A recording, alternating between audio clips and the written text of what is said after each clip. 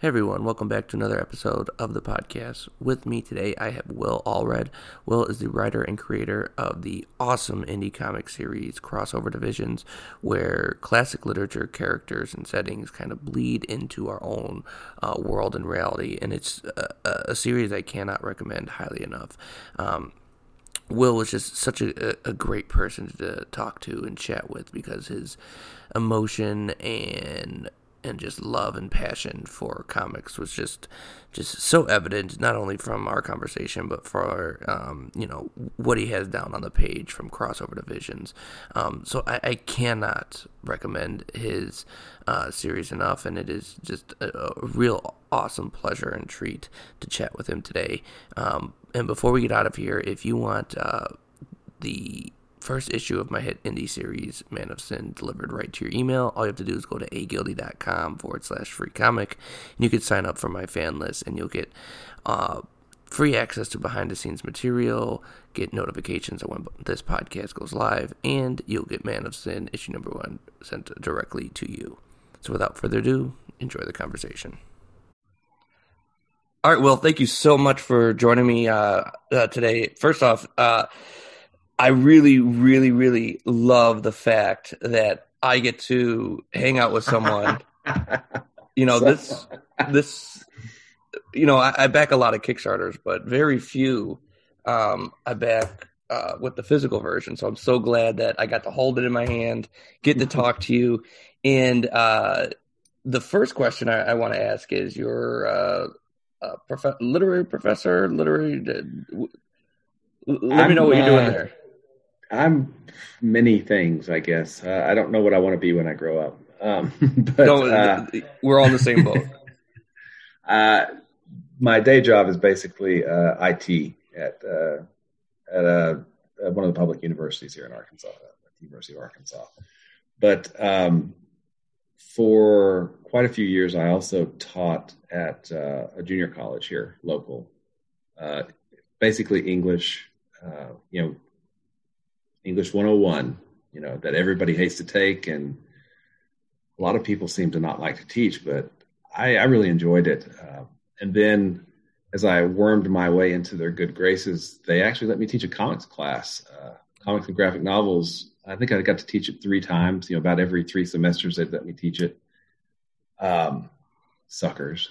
And it was honestly, and I haven't taught in a while. Something had to give, and to get more writing done and everything, I kind of had to pull back from the teaching. And I do miss it, and I'll probably end up going back to it at some point. But of course, the world is crazy at this point, so planning is kind of a hard thing to do. But I did really enjoy the teaching part of it. Being up in front of a classroom, it's energizing, but I would probably come home and crash afterwards. It's kind of a performance art, being up in front of a classroom and keeping everybody from falling asleep. But it's also really fulfilling. It's these students, are students that aren't going to prestigious 4-year universities or colleges. They're going to a junior college, but they're trying to better them. And they didn't. I always joke with them first thing is that, hey, I know you guys are all English majors. I'm happy to have you. And, all you could hear, audibly groan at that point. But even though the class was, required, I always told them at the beginning, my goal is not to make you the next, Stephen King or the next, whoever, pick your writer. It was just to get better, just to learn something. And I do miss it, and I haven't. It's been a few semesters now that I've skipped, and I do miss it. But part of me is also like, this pandemic year is. I feed off of that in-person, interaction that we have, with a class, and I don't know that it would have been as fulfilling, and certainly would have been a lot harder for me over the last, year and a half because of the pandemic. So maybe I just timed it right. I don't know. So Everything that you said resonates with me. I don't know if you know this, but I'm a English teacher. That's what I do. I'm a by trade. So everything that you said, I'm just nodding my head completely. And one of the classes I teach is English 101. I teach high school English, but we do dual credit, and so we link up with the community college by us, and so I teach the community college 101 course to the high school seniors, and it's really teaching during a pandemic. I can't even, honestly. It's got to be one of the wild. Like, we're gonna look back on this and be like, "What? This is the wildest thing anyone has ever tried to do," and we're doing it, right? Like we're like 4 or 5 weeks away from summer break. So I mean, we've done it. We're doing it. We did it. Mm-hmm. So it's crazy. So the first thing I got to pick your brain on is when you taught that comics class. Did you create the curriculum? Was it given to you? Did you have like free reign? What did you teach? Like, I am so interested in that. It was really kind of fun. I wanted to teach a comics and graphic novels class because, and this was teaching it as, as literature, not necessarily as how to, because I don't know that I'm qualified to how to it, because there's so many people that, know every step intimately of, how, the process of, how a comic gets made. But one of the things I didn't want to make it all superheroes. I love superheroes. I do, but I didn't want to make the class superheroes only. So I kind of hit upon, I wanted to focus on the writers I thought that were important. So of course, Alan Moore, Grant Morrison, Warren Ellis, who I actually wrote my dissertation on, which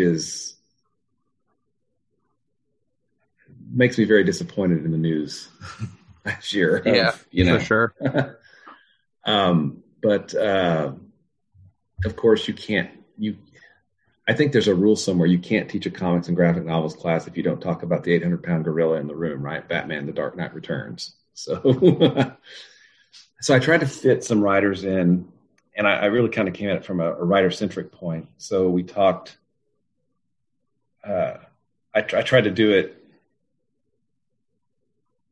Nobody else would come up with this curriculum. And I kind of decided to make it a survey of popular American comics, with a few exceptions that they let me teach Walter Simonson's Thor. It's awesome. Put it on there and it made it through. It was great. Did you have did you have to have a approved book list for this class? Yeah, I'll send you what I was teaching. But basically, I started out with understanding comics because it's such a foundational and great. I mean, it's McCloud as a teacher. That book. As teaching, this is what comics is. I mean, it's just so great. And I think the students really got a lot out of starting with that. Then we moved into, I think we did Watchmen and V for Vendetta. And then for Ellis, we did the first volume of Planetary. And, excuse me just a second. Sorry about that. That's my way. We did...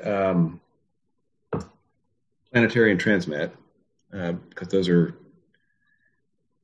I just love Planetary so much, as a work. This reminds me, I feel it's very heavily influenced by Planetary. If I had to have a comp, you would not be wrong at all. It totally is. So I don't mean to derail you, but while I was reading Crossover Division, I was just like, man, if there was a comparison, this feels like Planetary met You have just made my week. I'm gonna be flying high for the next week. Thank you. Yeah, no, it had that planetary feel, but also had, God, I'm trying to think of what there was like it's like if Warren Ellis had like a deep love for classic literature. Oh. That's what it felt like. It felt like planetary in that classic literature sense. Awesome. Instead Thank of you just so like, much. yeah, you're welcome. And the fact that you said, we read planetary because I love it so much. I was like, okay, so I wasn't wrong. And it was actually a little bit inspired by planetary because there was a point at which, spoilers for anybody who hasn't read planetary, it's 10 years old at this point. But there's a point where the four, they create a fictional reality and then they try to send somebody to it. And that started the wheels turning. What if that wasn't the case? But what if fictional realities, started invading, quote unquote, our reality?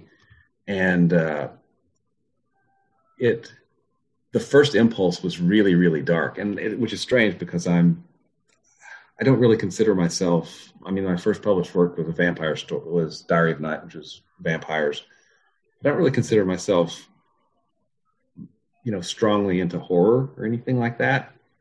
But my first thought for kind of crossover division was, an old agent who's kind of sitting with his, head down. He's got blood all over his arms. And he's just tired and he sighs and he says, a man can only gut Black Beauty so many times. And I totally went away from that, but that was kind of the initial, take on it, because I was, it evolved much, much, much, from that, but that was pretty dark. And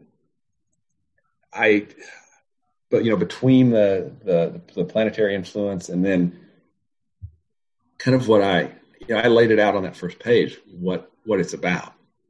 He's teaching his class. Hank is teaching his class. And he details him exactly what the story is about. I thought that was really well done. We know exactly, in screenwriting terms, the theme stated is right there up in front, but you don't hit us over the head with it, which I thought, I wanted to, talk to you about that. It was really well done through dialogue and the pacing of the first few pages. What was it like kind of working through that opening? Because, as a writer myself, I could just think like there's a fine line between telling the audience exactly what they want to hear and hiding it within dialogue and actions, which I think you did a really nice job of. So how long did it take you to get that opening? Well, first, thank you. But it was multiple iterations, and I can't take full credit for it. When I first started the script for number one, I was a member of the Comics Experience Creators Forum. And one of the great things that they've got over there is they've got working editors, working writers, working artists. So first draft of the script, I got reviewed by other creators over there and then by one of the editors. I can't remember who it was at that time. And then I kept iterating from that. And honestly, the first version of it was just probably way too decompressed. It was really slow. And that was one of the comments on it. And I didn't do things very well with respect to Hank. I wanted to show him depressed, but I kind of went overboard. And, that was feedback from the Creators Forum, which is a great place. Andy Schmidt runs it, and, he teaches classes on, intro to writing, intro to art, inking, coloring, lettering. In fact, I took the lettering class, and I will not say that I can letter. I have gained a whole new appreciation for lettering from taking the class. I have actually lettered a couple of stories that I got published, but I don't consider myself a letterer because it's just passable. Real letterers are graphic designers, and they glue kind of the narrative together on a page layout basis, and it's really hard. And I can kind of make it work, but I'm not a letterer. But anyway, the creators forum kind of really helped me there. I finally decided that when I was making a push to get the artists and get the book going, find a letterer, get the logo, and all those things, I went out and hired an editor, Jim Gibbons, who's worked for Dark Horse and a few things. And I think that really helped. I think that helped in ways that I'm not even fully aware of at this point, to be honest. Because one of the first things that we did was work on the pitch. And that is the unsexy, just boring, yucky stuff that I typically don't like to do. It's just, I don't know that, maybe a lot of writers love to do the pitch package, and figure all that stuff out, but I know anyone who does is lying to themselves. Yeah, because it's horrible. I just hated it. Getting down to your log line, I'm like, oh, look, here's the log line for Star Wars. They always use that one. I'm like, okay, but no, I can't do that.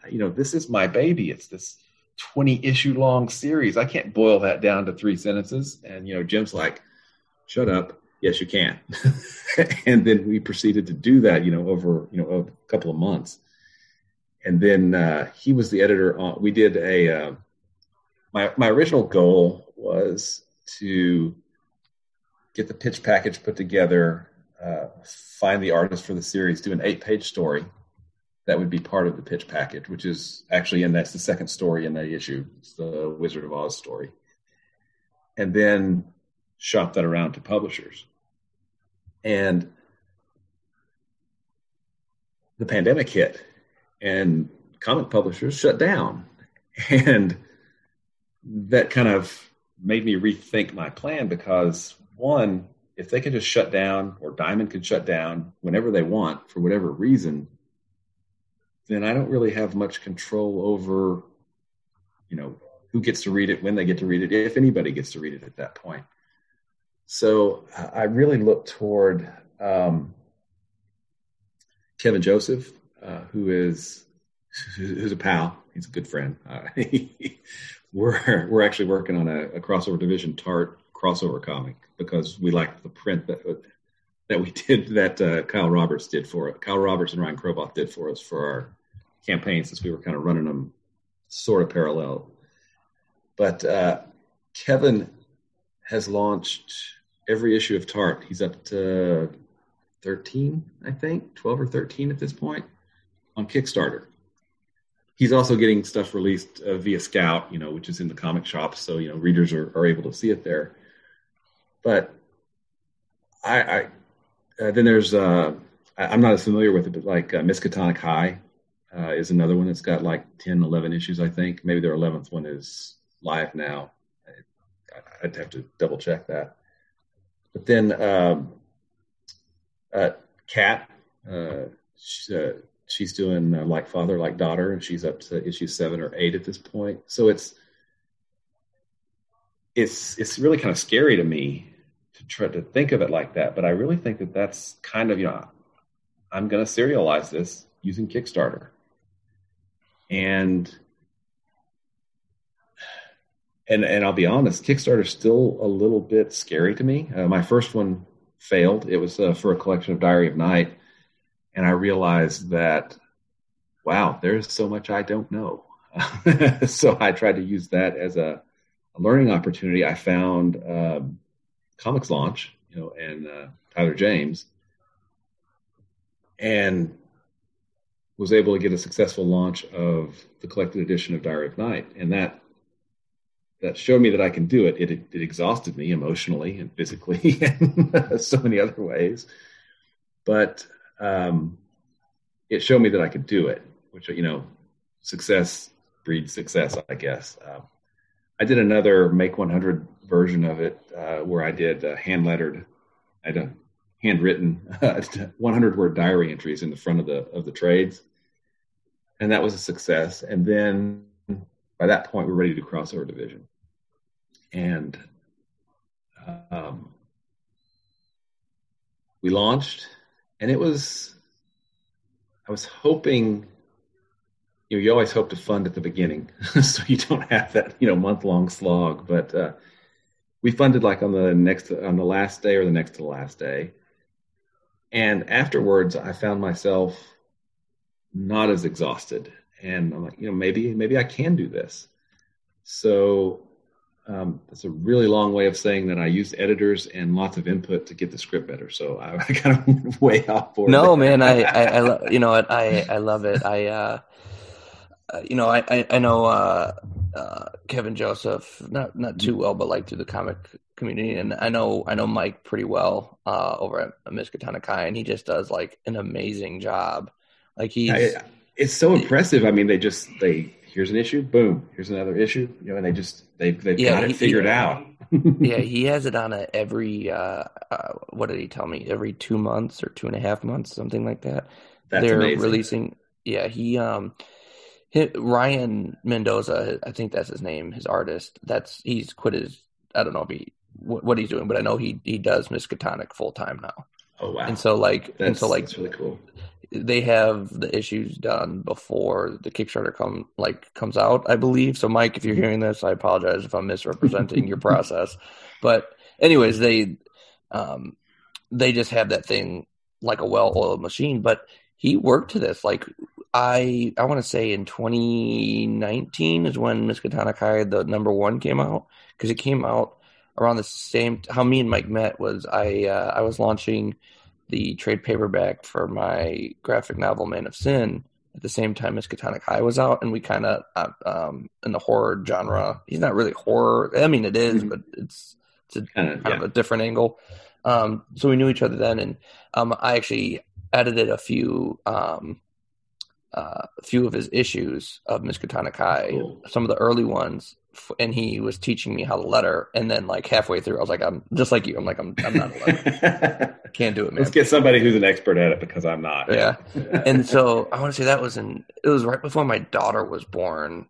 So it had to have been 2019, and then from that, like he's just been knocking them down. So like, it's just been awesome to watch him grow, and he's a super nice guy, and I always like bounce ideas off of him whenever I can, and he's just really, really approachable. So anyone out there listening, shoot Mike a message. He's super awesome, dude. And he's getting it done. I mean, he's serializing via Kickstarter, which is amazing. I mean, and to do 10 or 11 issues or 12 issues, whatever he's up to, is just, I mean, that's awesome. That is just, I'm not worthy awesome. Now, how many issues do you have planned out now for Crossover Divisions? Well, I have like the last 2 or 3 page sequence kind of written up here at this point. And I see it kind of as 5 acts, and each act is a 4-issue series. So 20 issues would be, if it was really tight, just, boom, boom, boom, boom, boom. But honestly,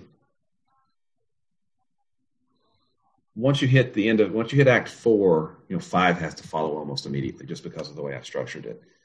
But you can kind of be in act 2 and act 3 for a while. So if it's insanely popular and people want to keep buying it, and reading it, then, we don't necessarily have to move into the end game as fast as I had planned. But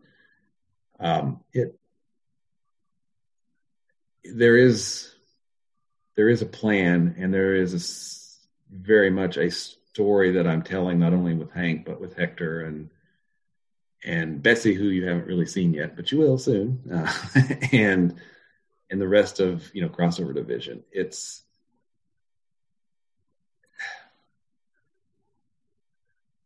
again, it comes back to what it's about, and it's about the truth. There is an objective, rational truth that sometimes fictions overwrite, even in real life. And most people probably won't get this. My bachelor's degree is in economics, of all things. So there is a lie that has permeated reality and changed it, called trickle-down economics. We know it's a lie. They knew it was a lie 40 years ago when they started talking about it. And yet it changed the monetary policy, the taxation policy, everything of this country, even though it was a lie. And right, truth is important. So, and that's kind of at the core of what Crossover Division, I guess, is really about, is that these fictions overtake reality, but they have to come in and remind people what the truth is. The truth is sometimes stranger than fiction, but the truth is that that's a lie. That's a fiction, and one of the things that I love is, telling truths with lies is, I guess, what I'm striving for. I don't know if I'm going to get there, but I guess we'll see. Yeah, that's such an interesting concept that you're telling the truth through lies, and I definitely see that, as you're talking, just going back to the opening, and you're talking about lies and what they do to you and all that. It's really well done, really, really well put together. Thanks. I wanted to ask you about this. One of my favorite panels, I could flip it open. But most people, no, other than me and you, no one's gonna be like, what are they talking about? So I will do my best to try to describe it. It's where, I forget her name. It might be Kat, the girl that, your main character, is kind of obsessing over. Yeah, that's Betsy.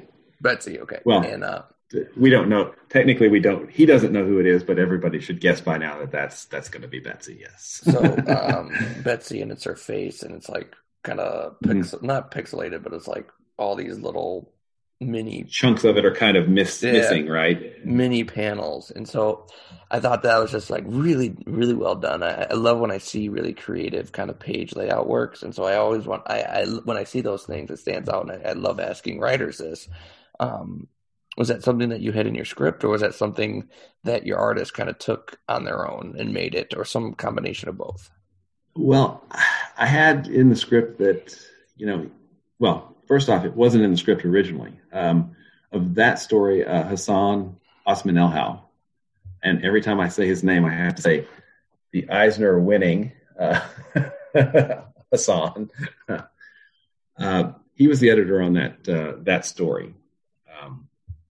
And he wanted, some kind of visual representation. So I said, okay, well, let's have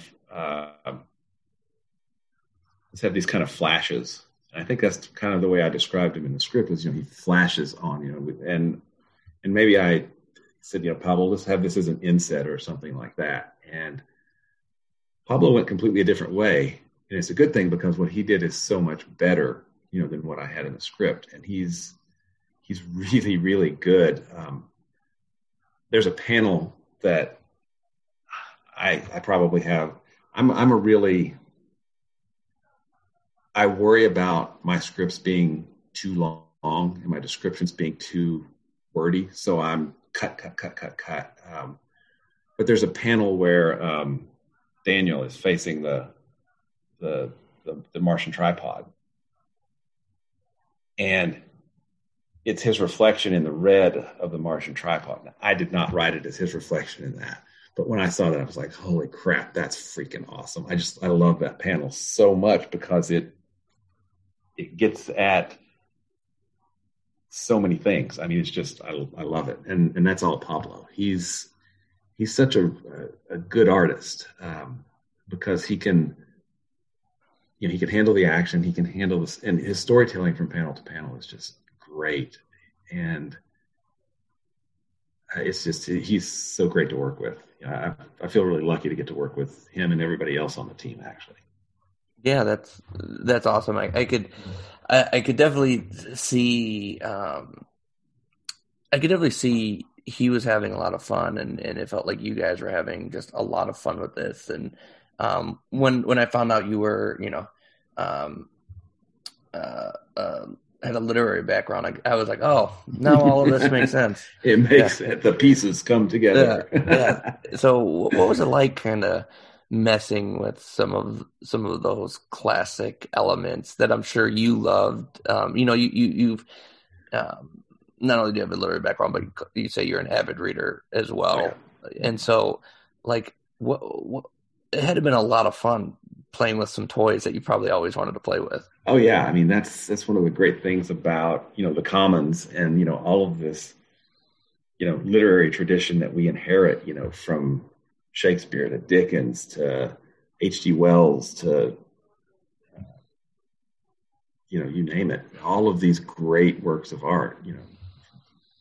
I if you look at the cover of number one, it's got the Wicked Witch of the West. It's got a Martian tripod up there. You might notice that vampire up there in the top corner. He's coming in number two. So we're dealing with Dracula. And then that's Mr. Hyde down in the bottom. Okay, so I thought that was Dr. Jekyll, Dr. Jekyll and Mr. Hyde reference. So yeah. The last one is that Romeo and Juliet or Sleeping Beauty. Romeo and Juliet, you nailed it. Okay. Romeo and Juliet is of course quoted. I was forced to memorize chunks of it, in high school.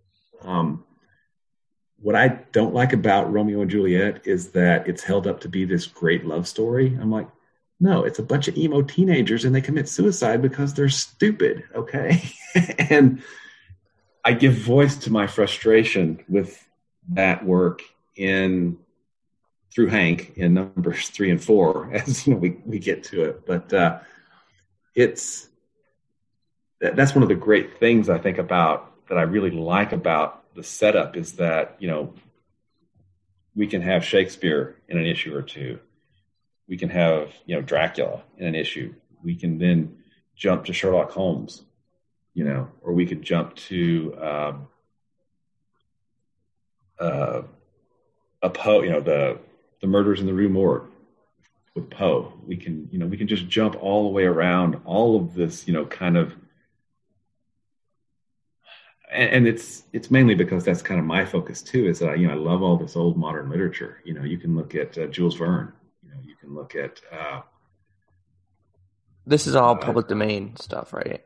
Definitely. Now, if Marvel or DC said, "Hey, we want to cross over with you," I'd be like, but right now, I mean, and Kevin and I are going to cross over Tart and cross over Division.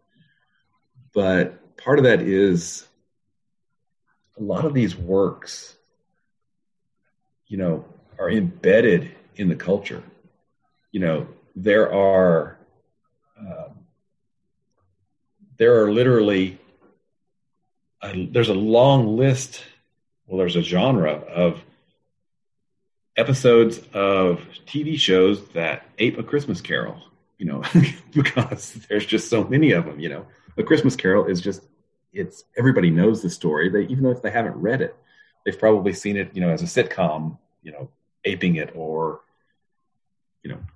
some drama aping it or something. I mean, it's just so embedded into, our storytelling traditions, I think, at this point. And there are so many works like that. A lot of people, and I'll be honest, there's a lot of Shakespeare that I haven't read, just because it wasn't necessarily my primary area of interest. And it's hard to read, to be honest, too. I mean, who else? Yeah, who else is really hard to read, and he's becoming part. And it's also because I'm kind of writing something right now that's dealing with his tropes, is H.P. Lovecraft. Is unbelievably difficult to read. He writes like someone who's never read a book before. And I haven't actually read him, but I do want to do a crossover division issue. He's perfect, yeah. Because, and what I always try to do too is come at it. I didn't really get to do it as much as I wanted to in the first issue because there's so much heavy lifting around, establishing characters and everything else going on, just getting the basic mechanics of, what happens. But I also want to try to look at the work and like in number two, I wanted to look at kind of the Victorian attitudes toward women, through the lens of Dracula, because it's a pretty misogynistic book if you kind of really look at it, especially with respect to the brides. They are free from the rules and laws of the civilized world, and they're seen as these evil, predatory things to be feared, right? And literally things, or barely better than animals. So I want to try to bring a little of that to the works, try to look at them maybe in a different way, I hope. With the third and fourth issue, which is actually going to be a 2-part story, I do want to maybe hopefully bring some of this is what Romeo and Juliet really is, as opposed to, this great love story that, but we'll see how that works. And then part of the fun is taking the works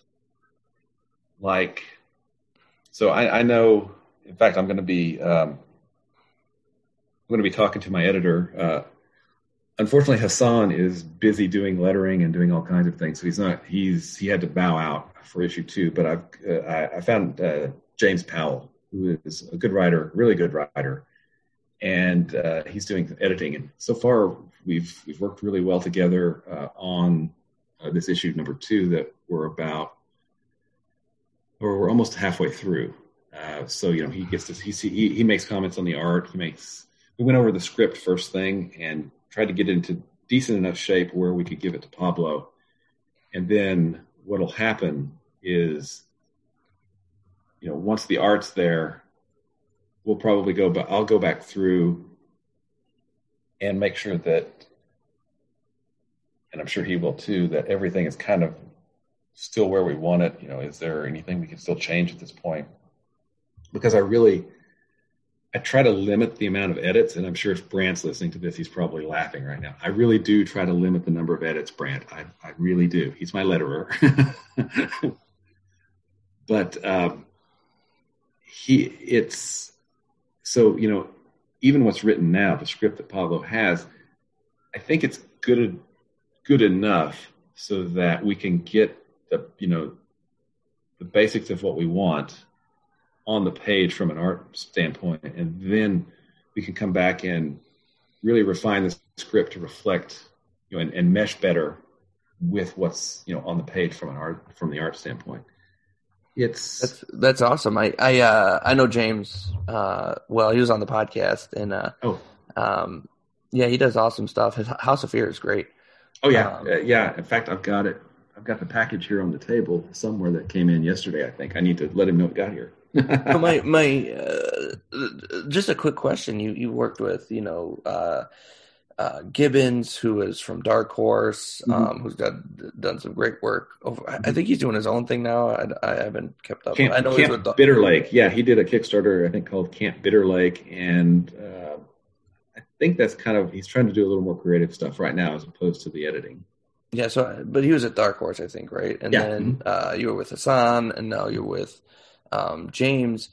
What have you been learning about yourself as a writer and a creator working with 3 different editors? That is an awesome question.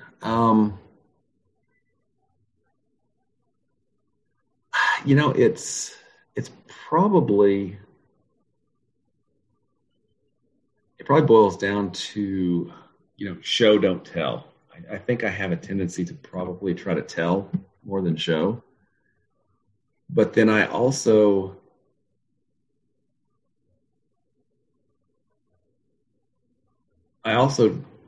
really cut as opposed, dialogue, panel descriptions, all of that stuff, so that it's really bare bones. And I don't know.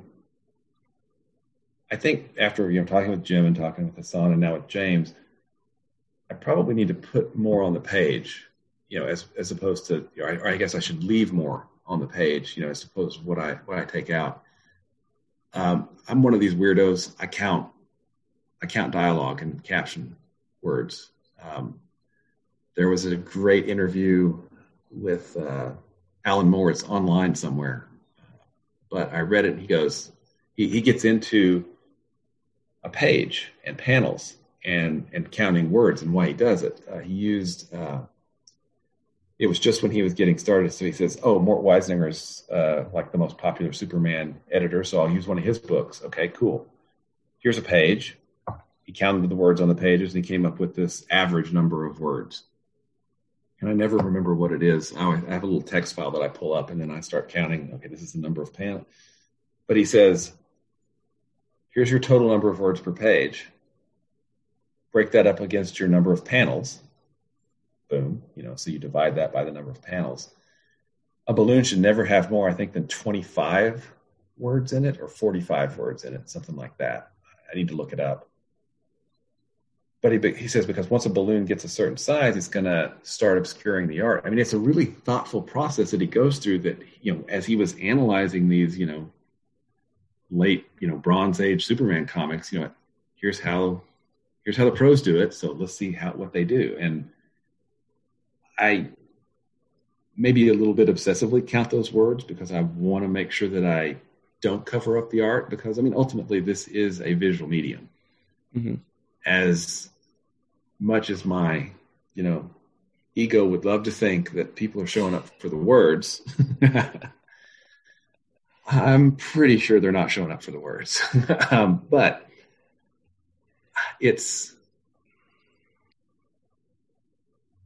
I've always been fascinated by the economy of comics.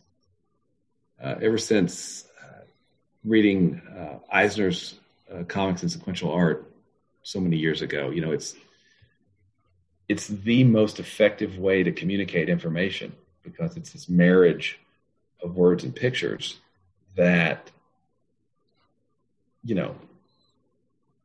TV is one thing and you can listen to podcasts and all those things. But if you want, something that you can read, it is the most effective way and efficient way to get that information into somebody's head. And I probably err on the side of fewer words.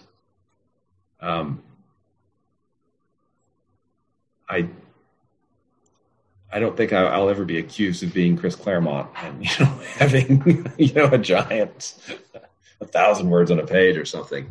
No, but, you're not the second coming of Bendis. No, I don't think so. But I do have a tendency. To probably make things, to decompress things a little bit more than they should be. That's one of the. There's this go-to sequence that I have, and I'll write it, and I'll start to move on and go, wait a minute, I just did it again. Stop that. It's a 3-panel sequence where basically there's no text, there's no dialogue, no caption.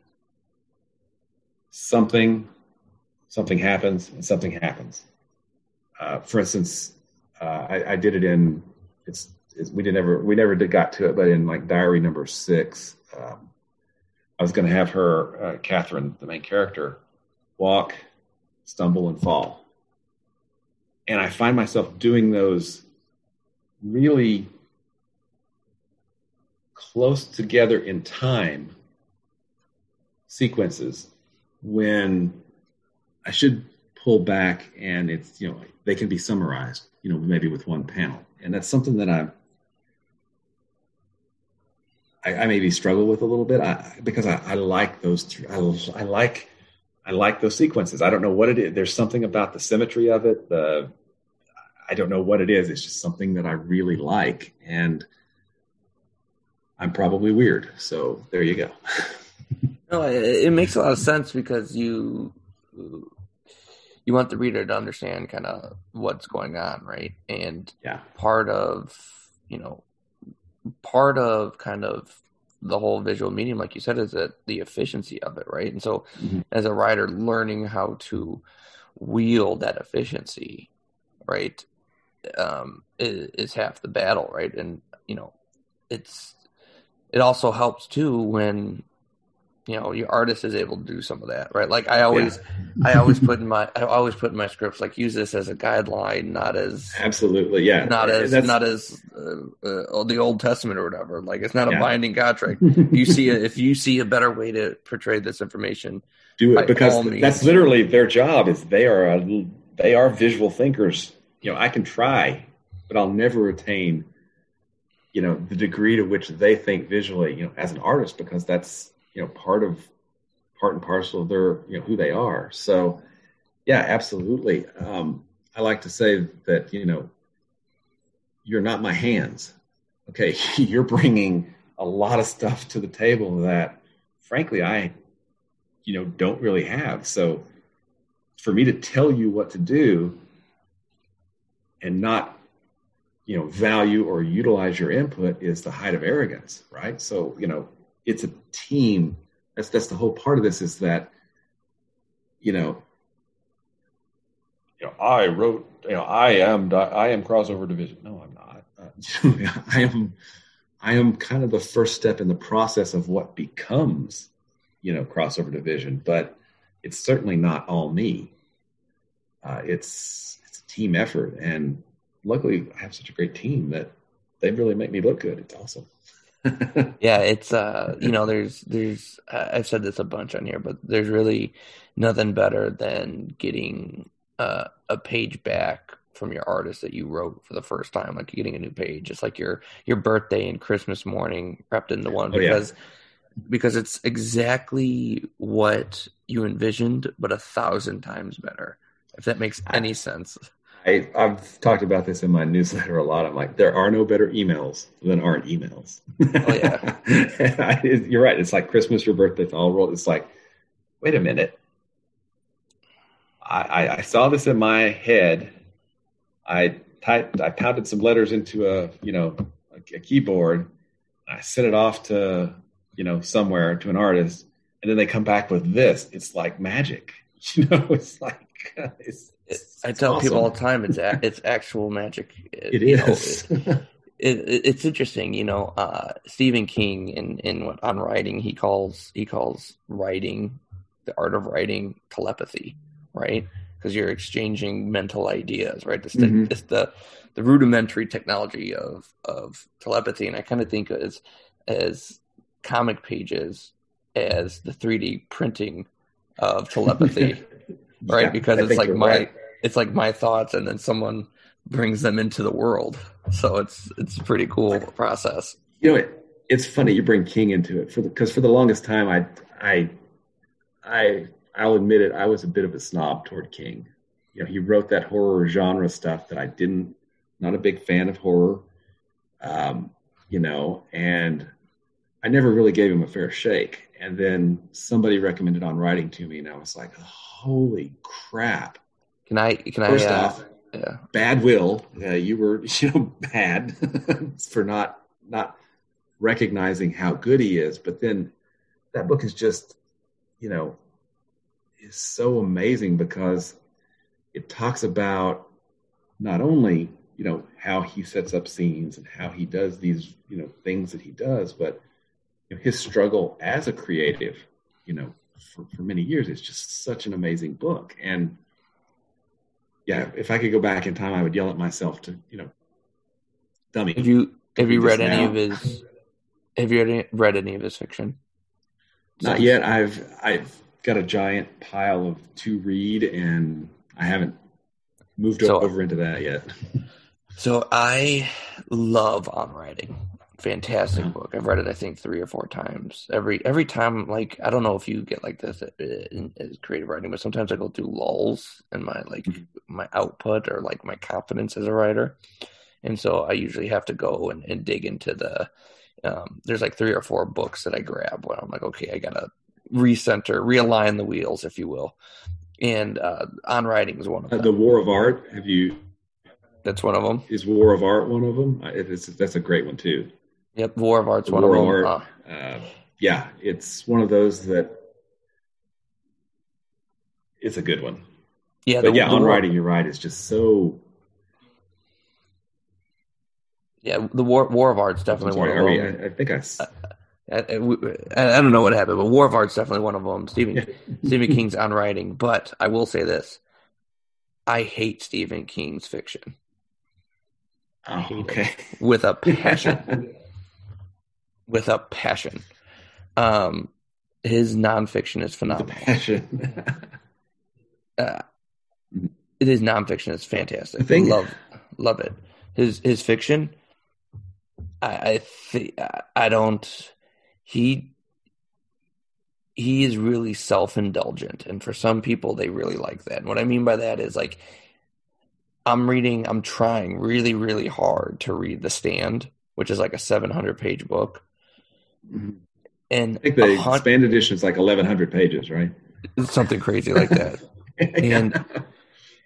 And for 100 pages, nothing happens. You know, it's funny. My wife was watching the new Stand miniseries, and it's got a lot of great actors and actresses in it, and it's very well done. I would glance at it, and then, but it annoyed me so much because of the ending. I'm like, wait a minute. Okay, so God is now a character in this book. Because he's talking to these people and he's putting them through all this torture when he just is going to set off a nuke in Vegas anyway. What was the point? And plus he killed off 99% of the population of the planet. I'm like, what? I don't understand the theology of this. What? It doesn't make any sense to me. And Stace was like, I'm watching it. Shut up. Okay, fine. Just watch it and we'll go on. Yeah, but, I feel the same way. The Stand is held up as one of these, and maybe, and that might be one of the reasons why horror doesn't necessarily appeal to me, is because it seems so one-sided, right? The bad guys have all the tools and all the knowledge and all the stuff, whereas the good guys are starting typically at less than zero. And I get you want to have a good struggle for your characters, but it doesn't seem,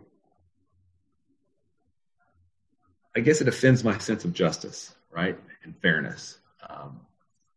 And I'm sure that, he is very worried about that, as he writes his next 3 novels. Yeah, no, I'm talking.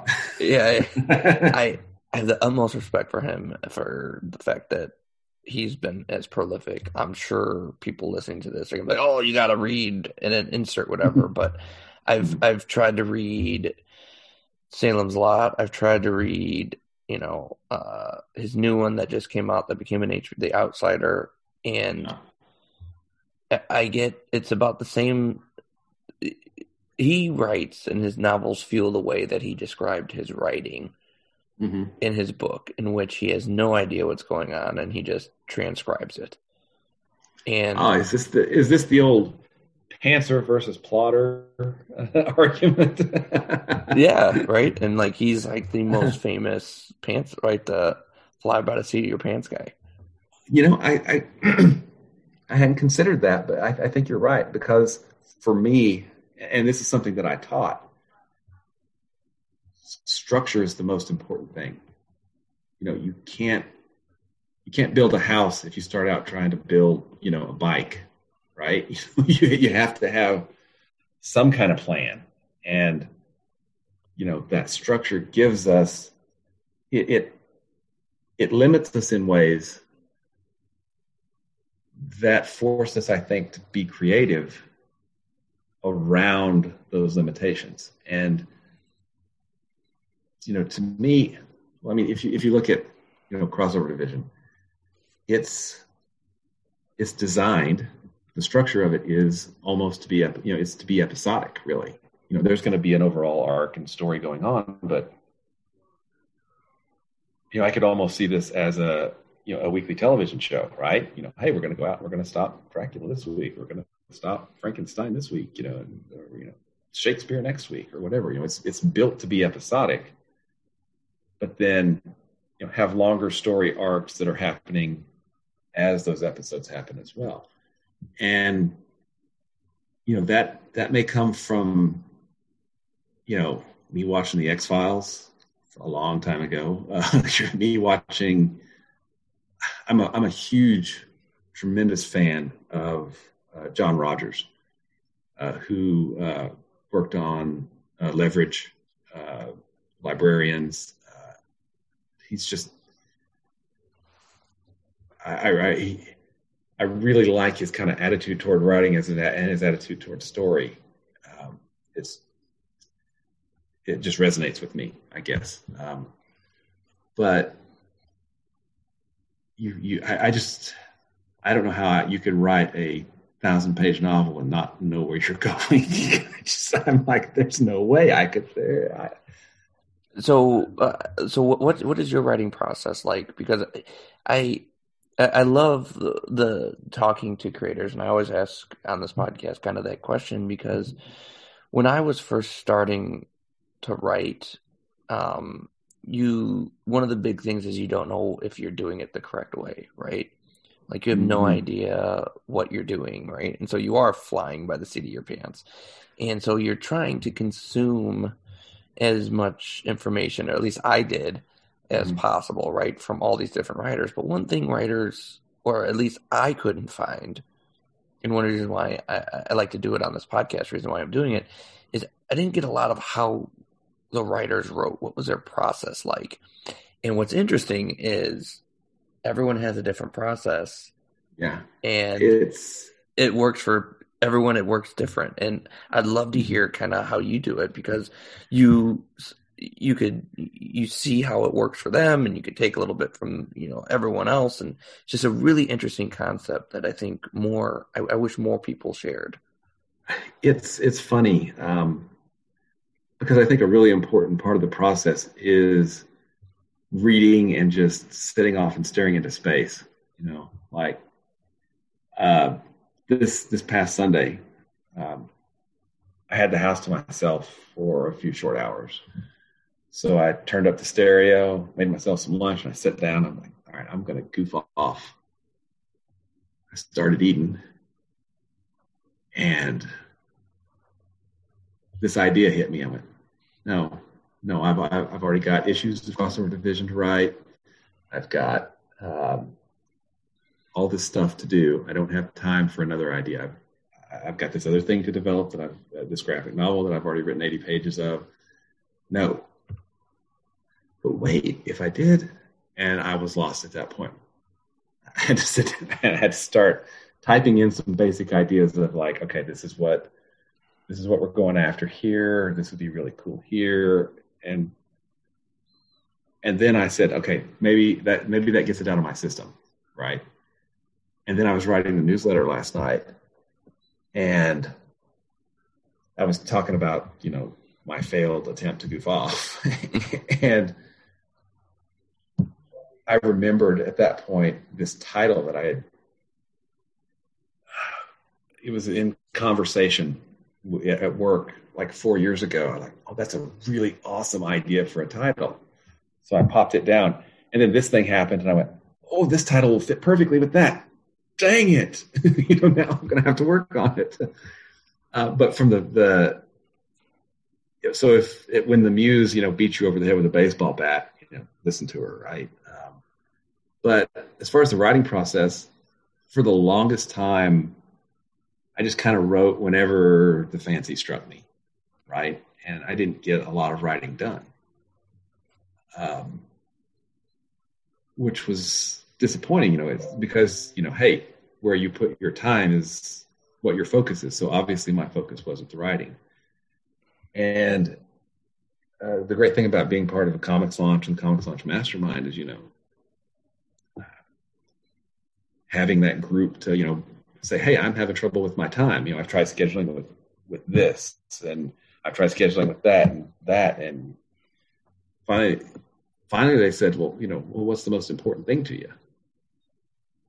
And the fact that, because I was trying to impose this order that I would never, because I'm kind of like, this is past me saying, you're going to do this now because I said so. And present me is like, well, you're not the boss of me, So it was, I don't really do schedules very well, personally, because I like that perceived freedom, I guess. But one of the things that I did that really helped me was I used my newsletter as kind of my accountability partner.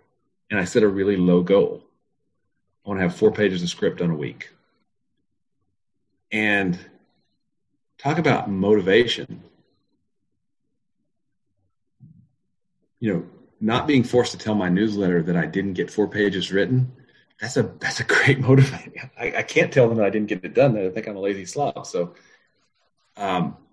last year I wrote more pages than I had ever written in my entire career, just because I was doing 4 pages a week, and then, well, that was the year before last.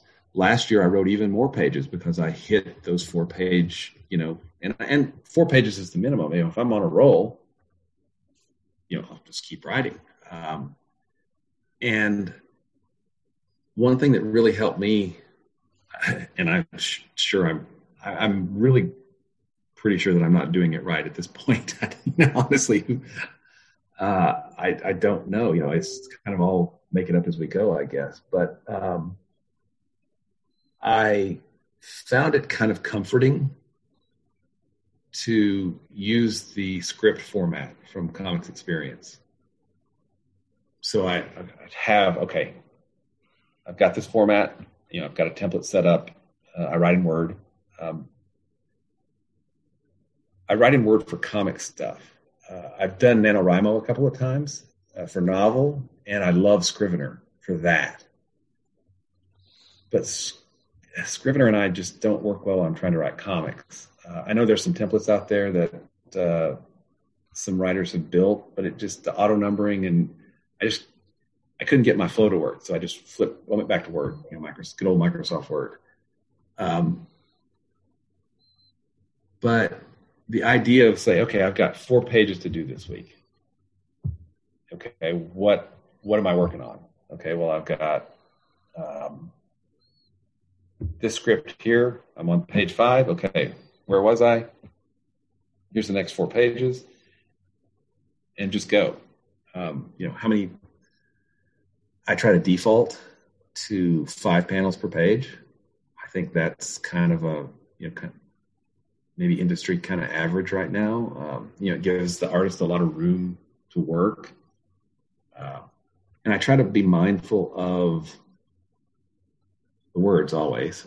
That's my obsession. But I try to be mindful of what I'm asking the artist to do. If I said, look, this is going to be an 8-panel page, maybe the next page is 3 panels, right? Or maybe the next, so that we're not, hey, page 1, splash page. 2 armies, each with 1 million people. You need to draw all of them individually, are clashing in the middle of the page. And no, hopefully I don't ever do that. Pablo would probably, hunt me down. No, just no. I'm not going to draw 1 million soldiers. So when you're writing, you're doing full script, right? Mm-hmm. And so now when you're writing with your artist Pablo,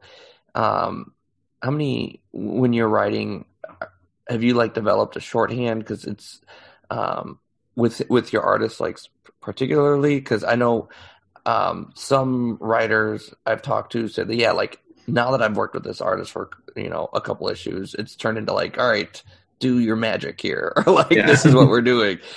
And then some writers no, I go strictly full script and I'm super hands on. So I was just wondering kind of where you fell on that. I want to get to that point. Pablo and I've only really worked on 34 pages, I guess, 1 full issue and the 8-page script. I hope we can get to that point, because, I think as we learn more about each other as creators, we're gonna get a better communication, and in theory, that's going to make a better story. But I don't think we're quite there yet. And that goes for the rest of the team as well. As the longer that we work together, I think the better we're going to get, because we will develop some of those shorthands. That works with, James as the editor, or Brant as the, as the letterer. So yeah, we're working that way slowly. We're going to build that shorthand out. I'm of two minds, kind of, on the full script versus the like the Marvel method, where you just kind of, these are the actions on the page. Because I actually go through the Marvel method when I write.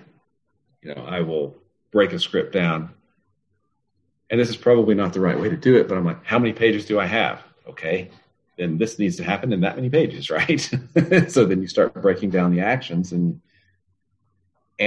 one thing I like that Warren Ellis said in an interview is, or on Twitter or something, is that use an additive method. So, if you have a plain text file, page 1, this happens. Page 2, this happens. Page 3, so you have 24 pages, each in a line.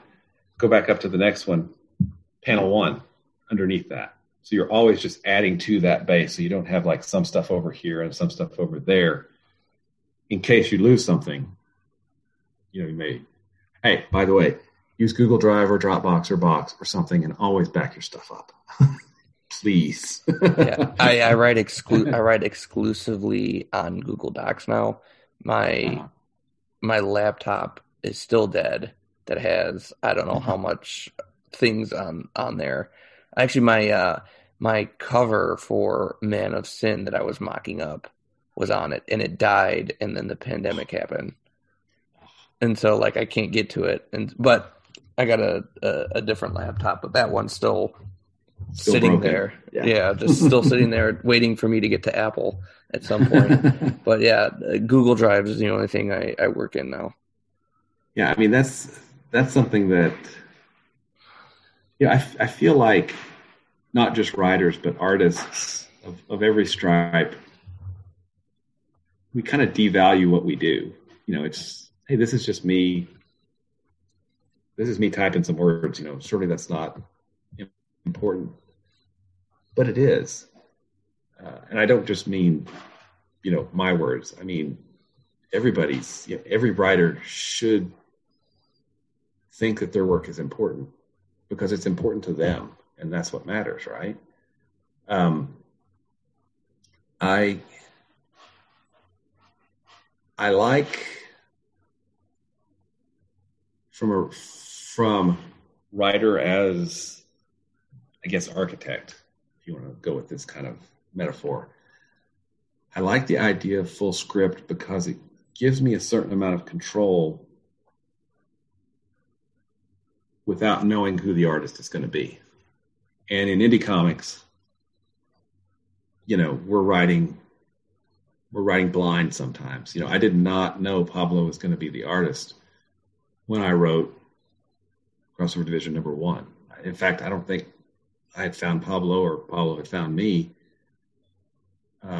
until after I'd written #4, in fact, which still needs lots of editing, by the way. James is going to have his work cut out for him.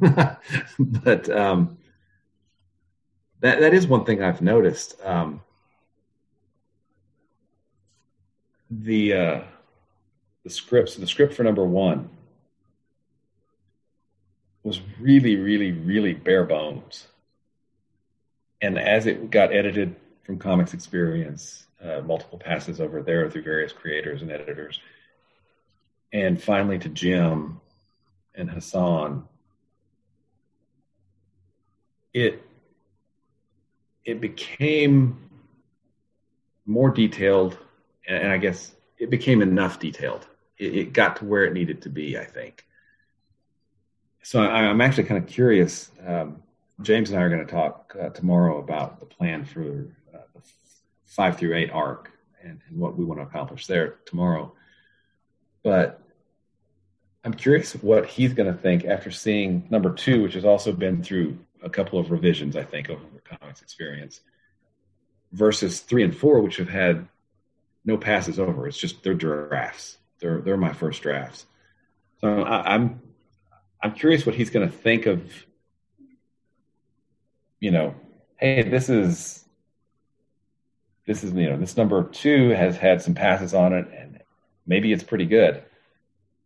Wow, this 3 and 4 suck. So I don't know at that point, but I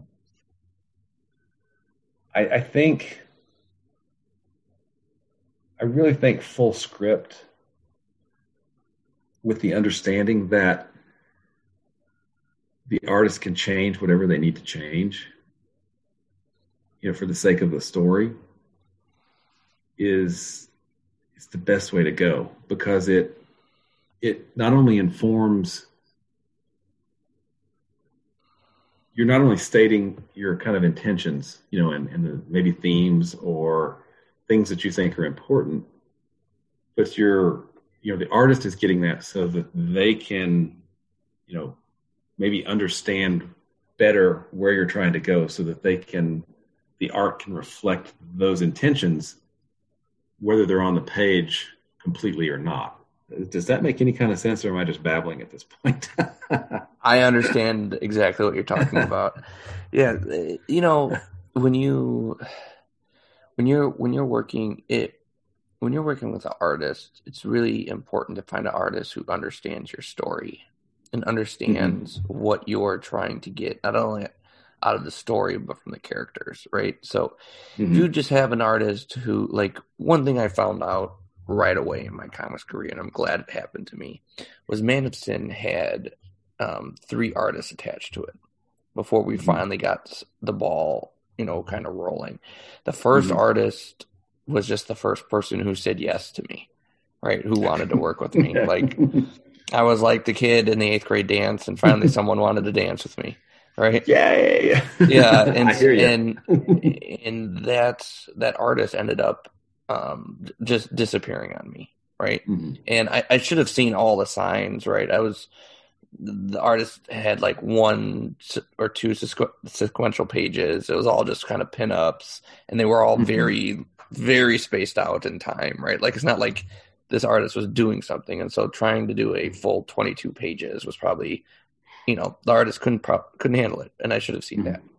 So that was the first artist. No pages were done. I think 1 page that was maybe laid out. The second artist did the first 6 pages, and then basically said, if this doesn't get picked up by a publisher, I can't continue.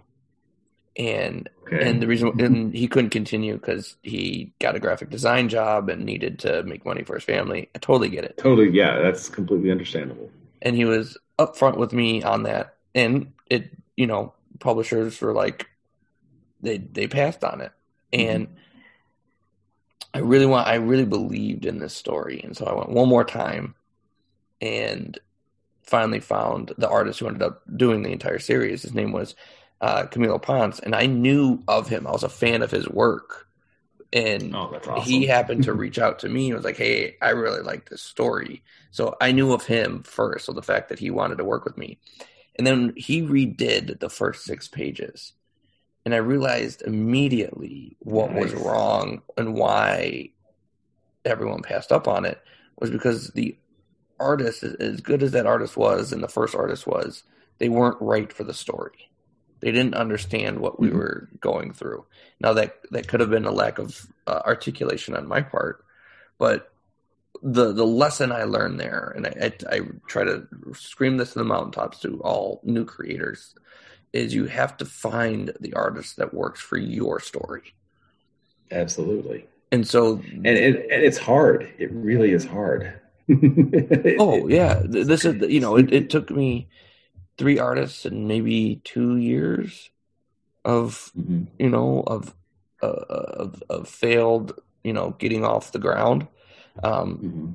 But, now we have a 92-page graphic novel that helped me get more things and get the Yep. ball rolling, and it got published and all that good stuff. And Man of Sin wouldn't be what it is today without Camilo and his vision on it, and Mm-hmm. without him understanding what was going on. So when you're talking about, getting the artists and what they could do on the panel and they could see Mm-hmm. things differently, I totally get that, because, and you see it when art changes on a series, right? Yep. Like you're in the Mm-hmm. middle of a series and all of a sudden the art changes and like you immediately are like, what's going on? What's going on here? This isn't the same story I was reading. And so it's, I think it's really important to find someone who gets what you're trying to do and that you work well with, right? Mm-hmm. That it's Absolutely. a collaborative medium. And is hopefully enthusiastic about the story too. Because Pablo's enthusiastic about it. He brings so much stuff. He likes to try new things, and which is great because those things work most of the time. And when they don't, hey, we talk about it, and maybe I wasn't clear in the script that, oh, hey, I needed this to happen or something because of what comes next or something. And that's something that I've tried to get better at doing is, hey, this is page 2. There's a big boa constrictor here. It has to be here because it's important on page 17. Okay. When we get there, I don't think I've ever put a boa constrictor in the script. I'm gonna have to do that one of these days. Anyway, but not surprising the artist. It's like, hey, page 17, the gun, which I didn't tell you about back 4 pages ago, he pulls it out. Oh, wait, what? I didn't have that on there, and that is totally a failure, on my part or a writer's part, because we're not giving the artist everything that they need to tell the story in the best way possible. And I like to think that I have one allegiance when it comes to comics, and that's the story. I have to take my ego out of it. You got to kill your darlings. I don't kill them. I save them off to the side and hopefully can use them later. But put them in a lifeboat. Put them in a life raft, or lifeboat. You go over there and we'll put you in a dinghy. You can trail behind the boat or whatever. There's a page actually in Crossover Division number 1 that I wrote. I think it's supposed to be page 13, page 14. I loved it. It totally did not work in the script at all. And I wrote it out. It's like the 6th panel. It's Hank going through orientation at Crossover Division. As in number 2. Sorry, it was in number 2. And it's like a 10-hour video series, and you can just see him over a course. I'm using my panel trick again. Over a course of 6 panels, he's just basically collapsing because it's just so ungodly boring. And I wrote it, and I'm like, I love it.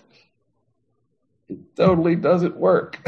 So I actually have the text of that saved out as Crossover Division original page 13. And I've got it set aside so I didn't waste it. But it's, and I don't know if that's instinct or if that's, it's hard because, at some point you have to trust yourself to tell the story, but you also have to trust that you're not always going to make the right decision, right? So there's that balance that you kind of have to achieve. Like, did I really mean, is that good enough? Or is it completely, off the wall and, breaks up the flow of the story? How do you balance those? And part of it, I really think comes down to just doing it, right?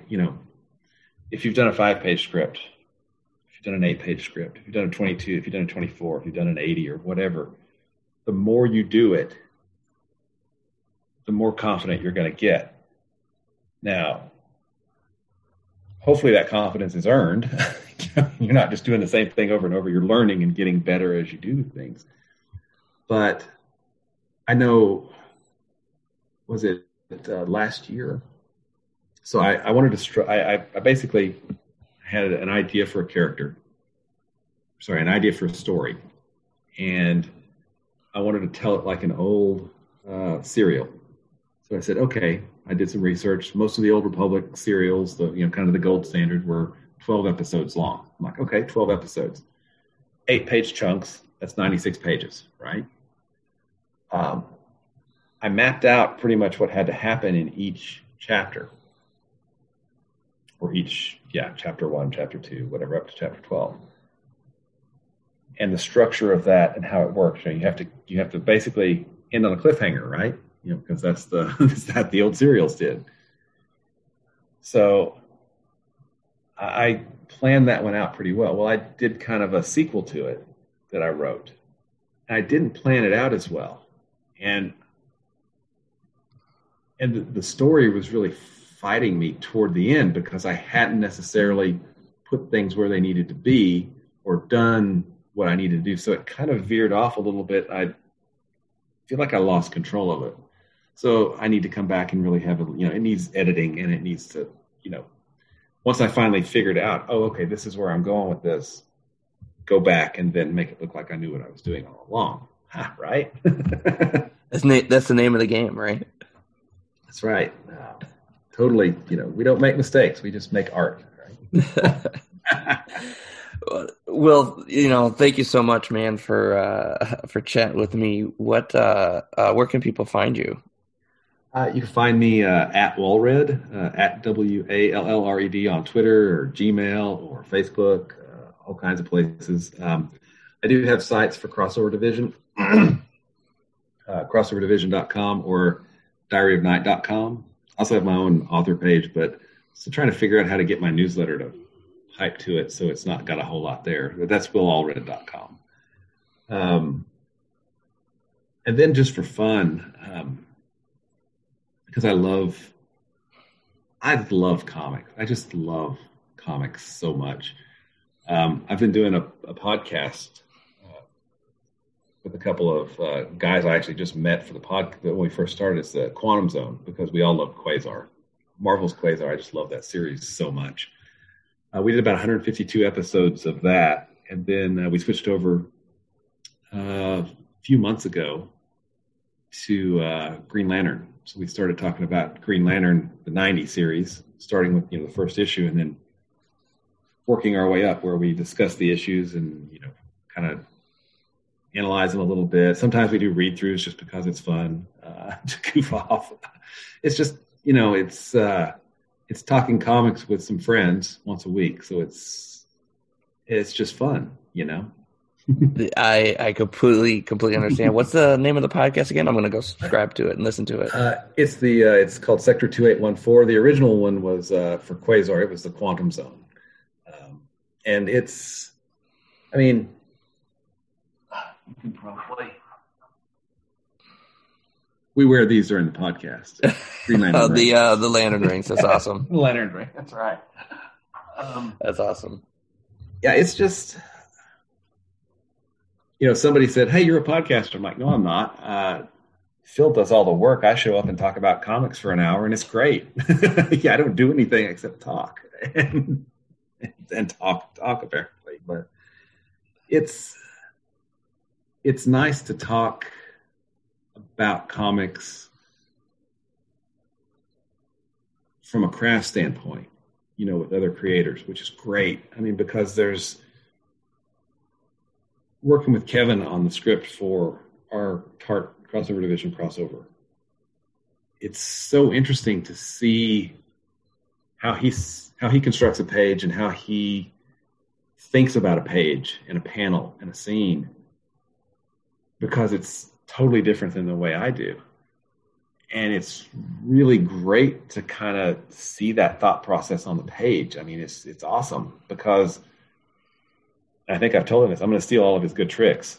I'm already stealing all of his good tricks. But it's also fun to just talk about comics as a fan, because I've been reading comics a long time and I just love comics. And there's lots of great old comics. There's lots of great new comics. I mean, there's so much great work out there in, from the big two and Image and Dark Horse, but there's also so much diversity and wonderful strangeness and good stuff in indie books too. I mean, there's just, we kind of live in a golden age of the comic art form, and how people are using it to express themselves. It sure would be nice if the comics industry was better about sharing those profits around with everybody, but that is what it is at this point. But still, I mean, there's just so much great stuff out there right now. I mean, if you're a horror fan, there's lots of great horror books. John Lee's on Sync. I mean, I'm on his newsletter, so listening to him talk about how he does things is great. I just love talking about comics from about any standpoint. It's just, comics are great. I couldn't agree more, man. It's one of the reasons why I'm doing this. I really think it's important, not only for myself, right, as a creator myself, to hear from my peers and learn from people, but also, I always think about myself when I first started and what I would have wanted in the content and the ideas and the conversations I would have wanted to have. And so one of the reasons why I do this and why I try to search out a wide breadth of creators and is, these are the things that I'm not only am I learning from today, but someone somewhere probably needs to hear. And oh yeah, absolutely. That's awesome too, because it's hard enough and takes enough time to just write that first script, right? But that's not even a tenth of the process, right? It takes so much to build a comic. And as important as the script is, it's also just a small step in what is going to be that, that physical thing that people can hold in their hands. And I don't know about you, but, and it takes a long time. It does take a long time. But holding something that was first conceived of, up here in my brain, and wouldn't exist if I wouldn't have kept going to the next step and going to the next step and going to the next step, and finding an artist, finding editor, finding penciler, inker, colorist, finding and luckily Pablo does all those things, so that was one step. But all of those steps, to the Kickstarter, to getting it printed, it can be so exhausting, and it's so much of that has nothing to do with the actual artistry of creating the comic itself. It has so much to do with kind of the project management parts of, this is how it goes from all this great stuff that you guys put together as artists. Now let's get it printed and mailed out. And hey, I'm glad actually you got your copy and that it hopefully arrived in good shape. It did. It arrived in great shape. I immediately opened it up. I thought it was well packaged, and it got here, and I cracked it open and immediately dove in and loved every second of it. Awesome. Thank you. That means welcome. A lot. Oh, I wouldn't tell it. I wouldn't have asked you to come on if I didn't.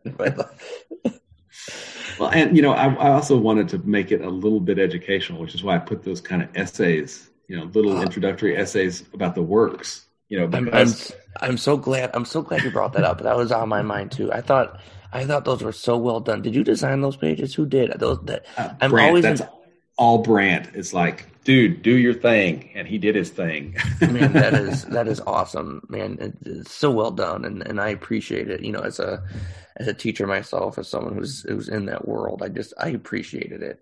But it was really well done too, and it's one of those things that it's one of those touches that when you see when you don't see it in a comic, you don't notice it, right? But when they're there, you appreciate it, and it's something Awesome. it's something that I definitely appreciated. It's something that I'm gonna have to start doing because I've never done something like that. But now I feel like I'm missing out.